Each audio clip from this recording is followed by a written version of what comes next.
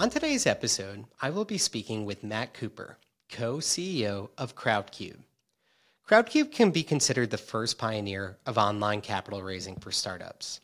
They started over 10 years ago in the UK and have created one of the most notable and important platforms in our industry on a global scale. Today, we will be hearing from Co-CEO Matt Cooper as we discuss where Crowdcube has come from and where they and the industry are headed. As you listen to this episode, I want you to focus in on some key points, including, first, that Crowdcube, over its first 10 years of existence, has raised over $2 billion for startups and has already returned over $100 million to investors. Any first-time fund would hope to have deployed their first $25 to $50 million in the first 10 years. When you think about that and the fact that the team at Crowdcube has already deployed $2 billion into startups, you start to realize the magnitude of how powerful digital private markets can be. The second thing that I want you to listen for is how Matt and the team at Crowdcube are winning over larger, more established institutions to actually offer access to their venture funds and private equity funds to the general public. This is something we haven't seen in the US, largely because of issues around our current regulations. If you care about investing in private markets, it is on all of us to start speaking up to see these rules change. And lastly, Matt and his team have built a $0 customer acquisition cost model, where investors come to them through the sourcing of exceptionally high deal flow, rather than focusing on building demand, only for that demand to be disappointed in the deal flow. This strategy to me is brilliant and will ultimately lead to better outcomes for investors and founders alike. So with that, let's get on to the show and welcome Matt. For those that don't know you, Matt, tell us a little bit about yourself, your role at Crowdcube, and how you came into that role. Yeah, so I'm the co-CEO at Crowdcube. I've been with the business nearly a decade, actually. So joined in the really early days of not just the business, but the industry as well. I run Crowdcube with a colleague of mine I've worked with for that entire period of time, Bill Simmons. My background prior to Crowdcube was originally in the city, actually, in the Square Mile in London. Worked at a variety of investment banks in both fixed income and equity. Always got my timing wrong. I was in fixed income when everyone was making lots of money in equity, and I moved into equity just as the market went to shit and everybody moved into fixed income. We've been building Crowdcube for as I said, nearly 10 years. We were the world's first equity crowdfunding platform. So Darren, the founder, invented it, which is quite exciting.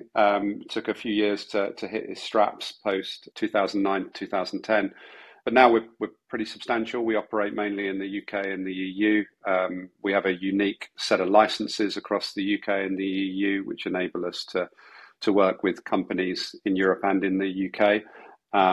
We've had about $2 billion invested in the platform since inception. We manage just short of 1 billion individual securities in our nominee, and we onboard about 2,000 to 4,000 new registered investors every 7 days as we continue to work with really cool companies on their funding requirements.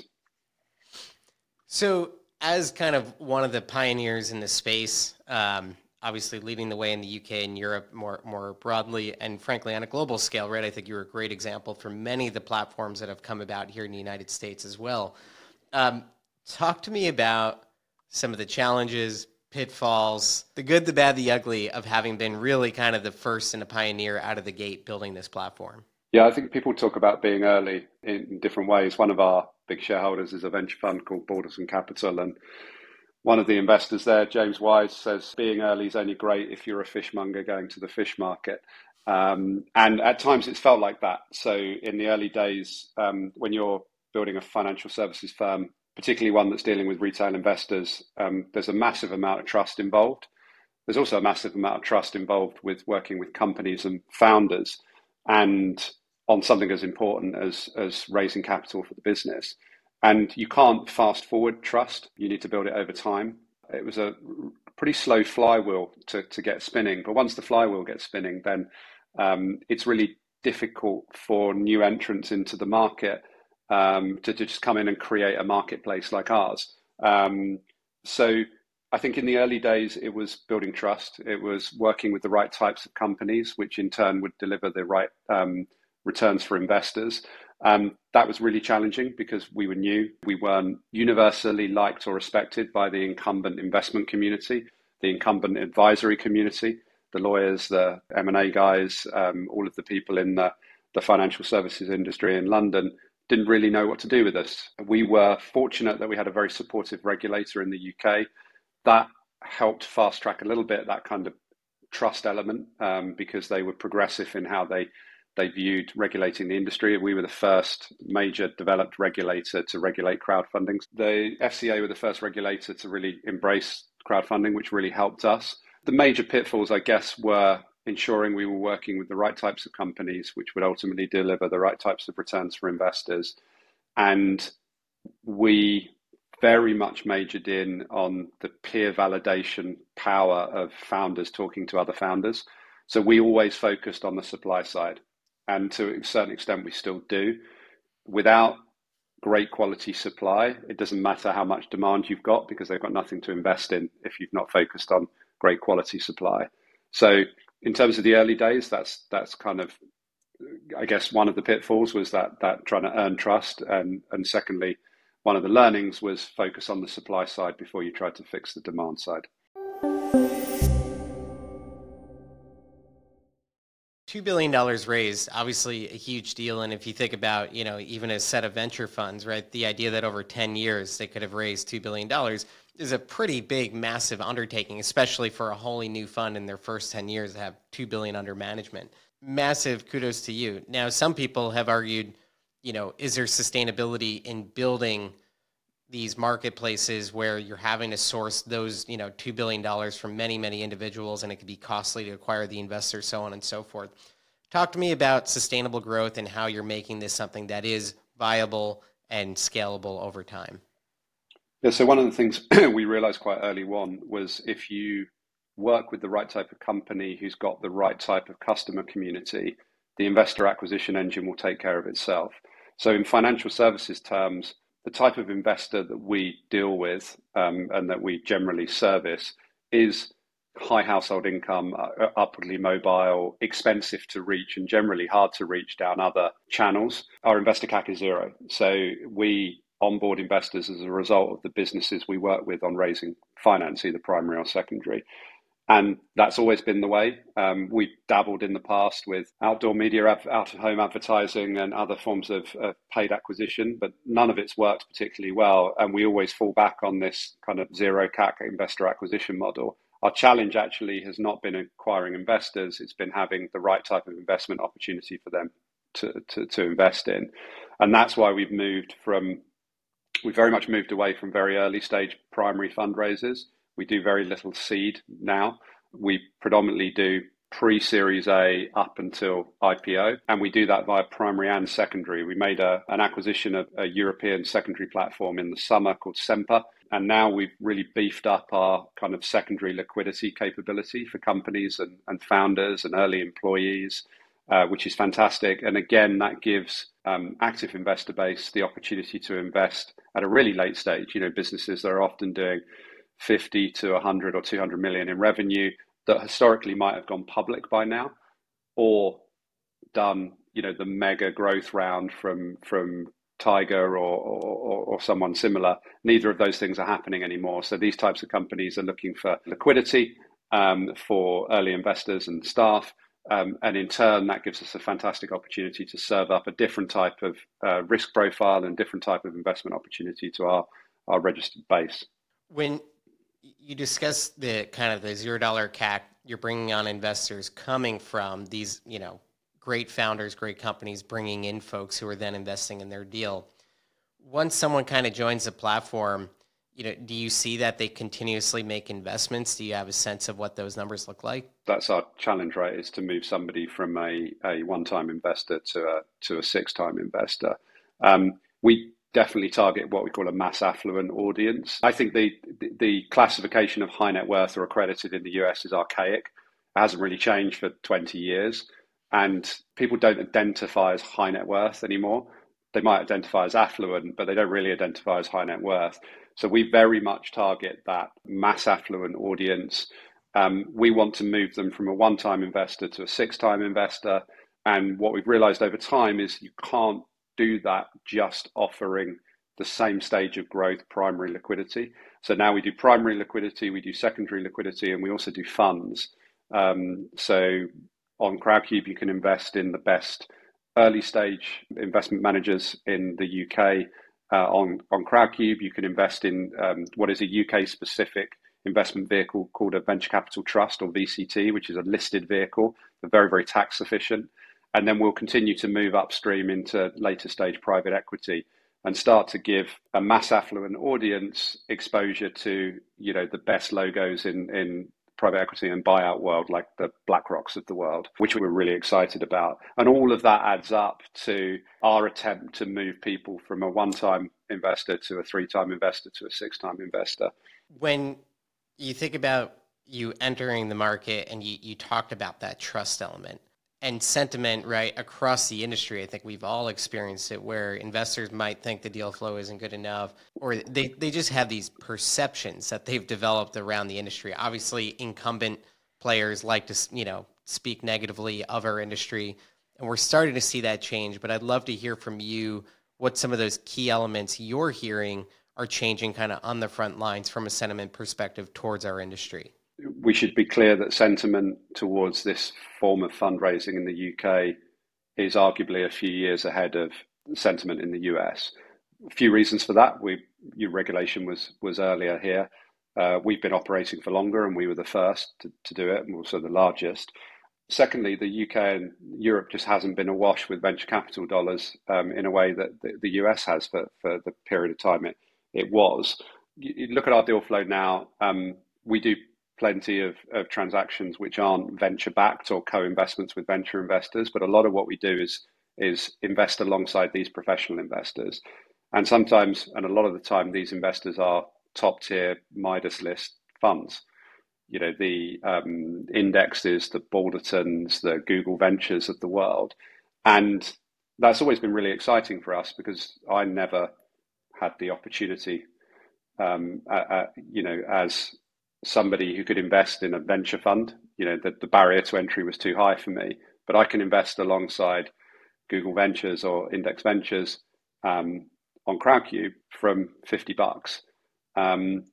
And the more of those transactions we do, the more venture funds we work with, the more portfolio companies we support, greater the level of acceptance and understanding of what we do is.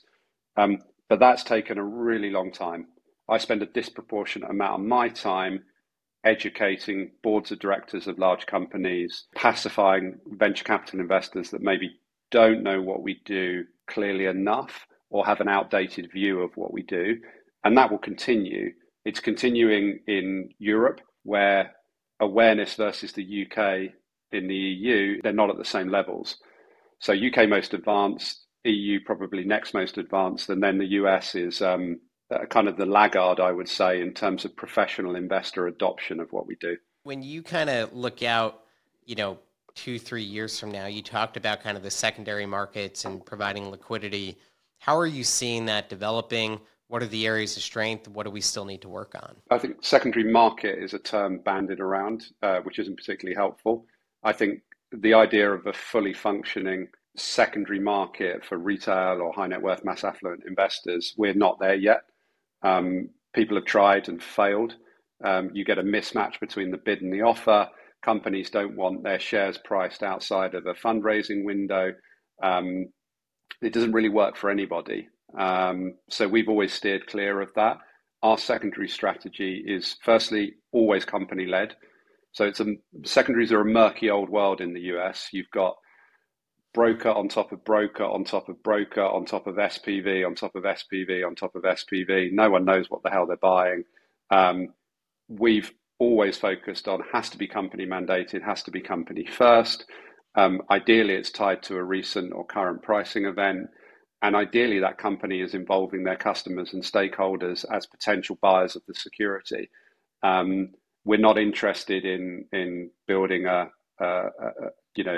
live two-way price secondary market. We don't think it works for anybody.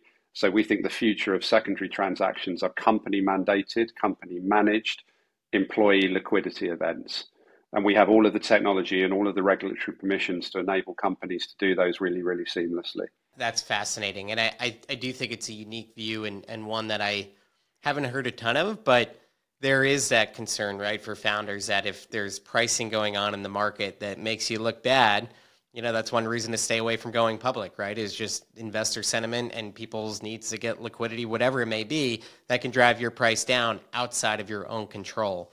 Yep. So I absolutely see your perspective on that. With that in mind, when you talk about kind of this founder-led, company-led, secondary opportunities to create liquidity for employees and then customers and investors as well, in your experience, how do you see people kind of perceiving and taking those opportunities? Are founders open to that? Are investors interested in that? Yeah, so we did about $10 million worth of secondaries last year, and we were just getting started. It was pre our acquisition that we made in the summer.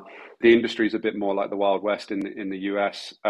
Secondaries are much more widely understood in the US than they are in the UK and Europe. The EU is slightly more advanced because some of the secondary players that have popped up over the last couple of years started in the EU, not in the UK. And what we're finding now, if you go to Paris and talk to a later stage founder of a technology company, they'll often be feeding back that they talk openly about their intent around employee liquidity on entry and exit interviews. They're quite open about it. They're educating the market. Other players in the market are educating the market, which forces founders to have an answer when they're asked a question. We're starting to see a little bit more of that in the UK, but not much. And it's definitely less than the US, where you've got obviously big standout businesses like SpaceX and stuff like that and Stripe and I think OpenAI are doing one at the moment. These big annual employee liquidity events. So we haven't had that in the UK and Europe yet. So in terms of on the sell side, the company side, we're still in that phase of education, but it's happening quite rapidly. It's a nice moment in time to be offering a liquidity solution to businesses when some of those liquidity opportunities that they might have had at the top of the cycle in 2020 and 2021 are now shut to them. On the investor side, it's a great time to be investing in repriced late stage private companies. It wasn't perhaps a great time to be investing in late stage private companies 2 years ago, but it definitely is now. So what we're doing in terms of education with our investor base is saying, look, you've got exposure at an early stage. It was tax efficient. Some of those investments are growing really, really nicely, but we can give you some exposure at pre-IPO stage, which now is really attractive because the business that was priced here is now priced down here, and here's your entry point. I love that. Very nice to hear. So now going back to the primary side, I'd love to hear, you talked about this building trust exercise and building really great supply. What has been the sourcing strategy for supply? How are you continuing to attract really attractive companies to the platform?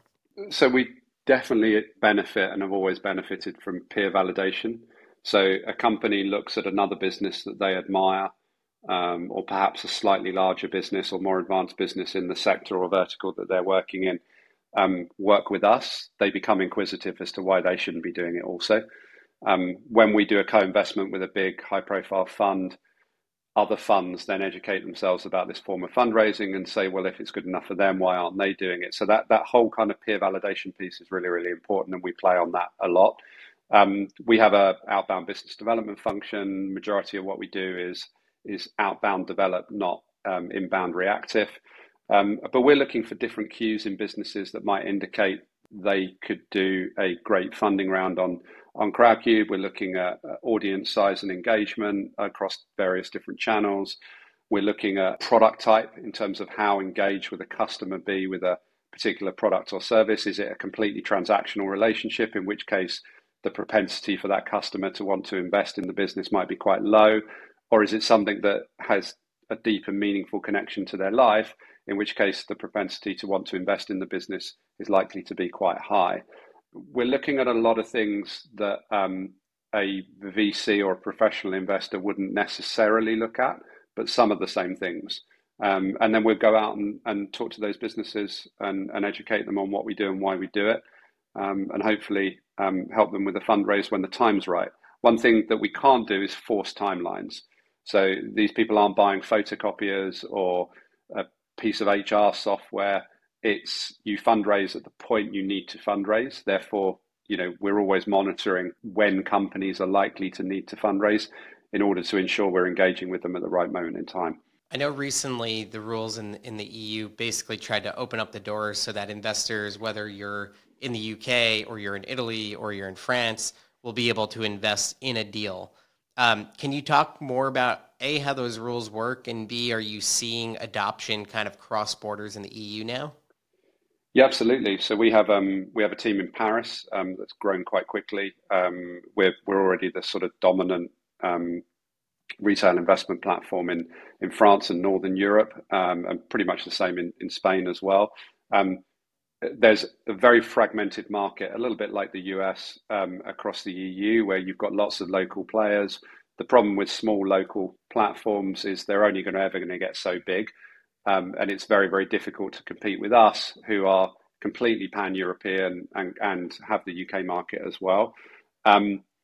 What we're seeing is generally, if a business has an international footprint to their customer base, they will get an international footprint to their investor base. So I think the maximum we've done is businesses that have raised money from investors in 80 to 100 different countries in a single round. 50 different countries represented, reasonably common. We'll do that multiple times a year. But generally, the concentration of capital and the investor count will be highest where the business is most active in terms of operating their product or service. When we're doing B2B or clean tech or med tech that isn't consumer facing, the investment can come from anywhere. And that's really, really exciting. And the reason it can come from anywhere is that we have a regulated business in the EU via the financial regulator in Spain, the CMNV. We have an office in Barcelona. That gives us complete pan-European coverage to raise from any business in the EU, from any investor in the EU. We also hold regulation through our London office with the regulator in the UK, the FCA. That gives us the ability to raise for UK businesses from investors from 150 countries.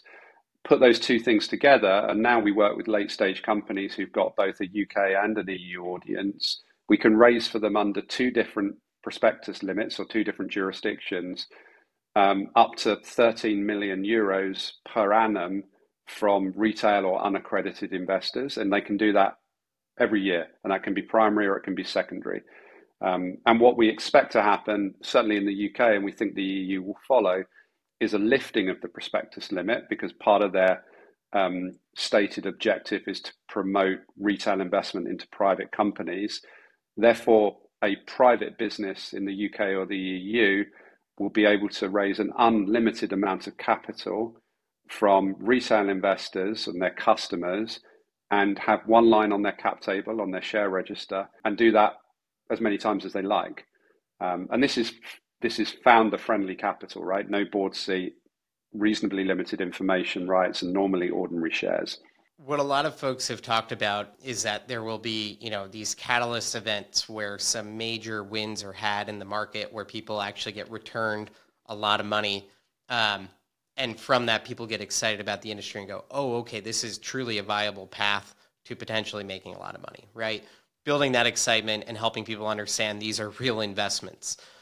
With that in mind, since you've had a longer track record and been in market longer than most of the companies here in the US, have you started to see any exits? Can you talk to any that are really promising or have done very well for investors? Yeah, we've had I think certainly north of $100 million returned to investors already. We only really started doing sort of Series A plus venture-backed rounds in about 2015, 2016. So some of that cohort is starting to come to maturity. We did the A round of what is probably the fastest growing private company on earth at the moment in Revolut, which is really, really exciting. So we enabled investors on Crowdcube to invest in that business I think at about $30 million pre-money. That business is now worth, well, they haven't raised money for a little while, but last round pricing, it was somewhere in the tune of 30 billion, I think. And yeah, we've got a portfolio of some of the fastest growing companies in the UK and the EU. And we're very, very focused on creating liquidity events for those Crowdcube investors into those businesses. And we'll see more of that happening this year.